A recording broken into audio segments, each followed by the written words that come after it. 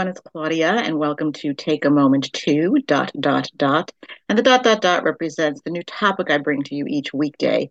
And it's meant to hopefully be thought-provoking and give you the ability to stop and think about what I'm saying and maybe even give a new perspective on that very topic.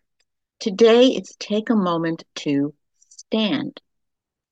How many times in life are we given the opportunity to have a passion for something, to know the driving force in us that what we're supposed to do in life?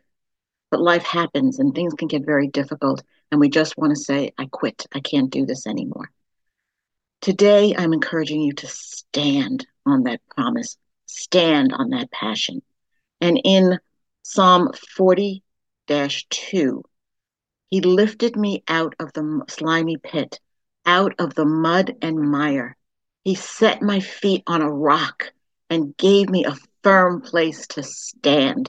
The rock is Jesus Christ. His promises are yes and amen. And oftentimes in life, we think we've been lied to, myself included. But his word is true. The Lord's word is true, and we can stand on the promises of God. In Isaiah 40-8, it says, the grass withers, the flower fades, but the word of our God stands forever.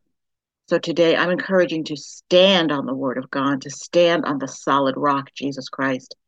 And I encourage you today to take a moment to stand.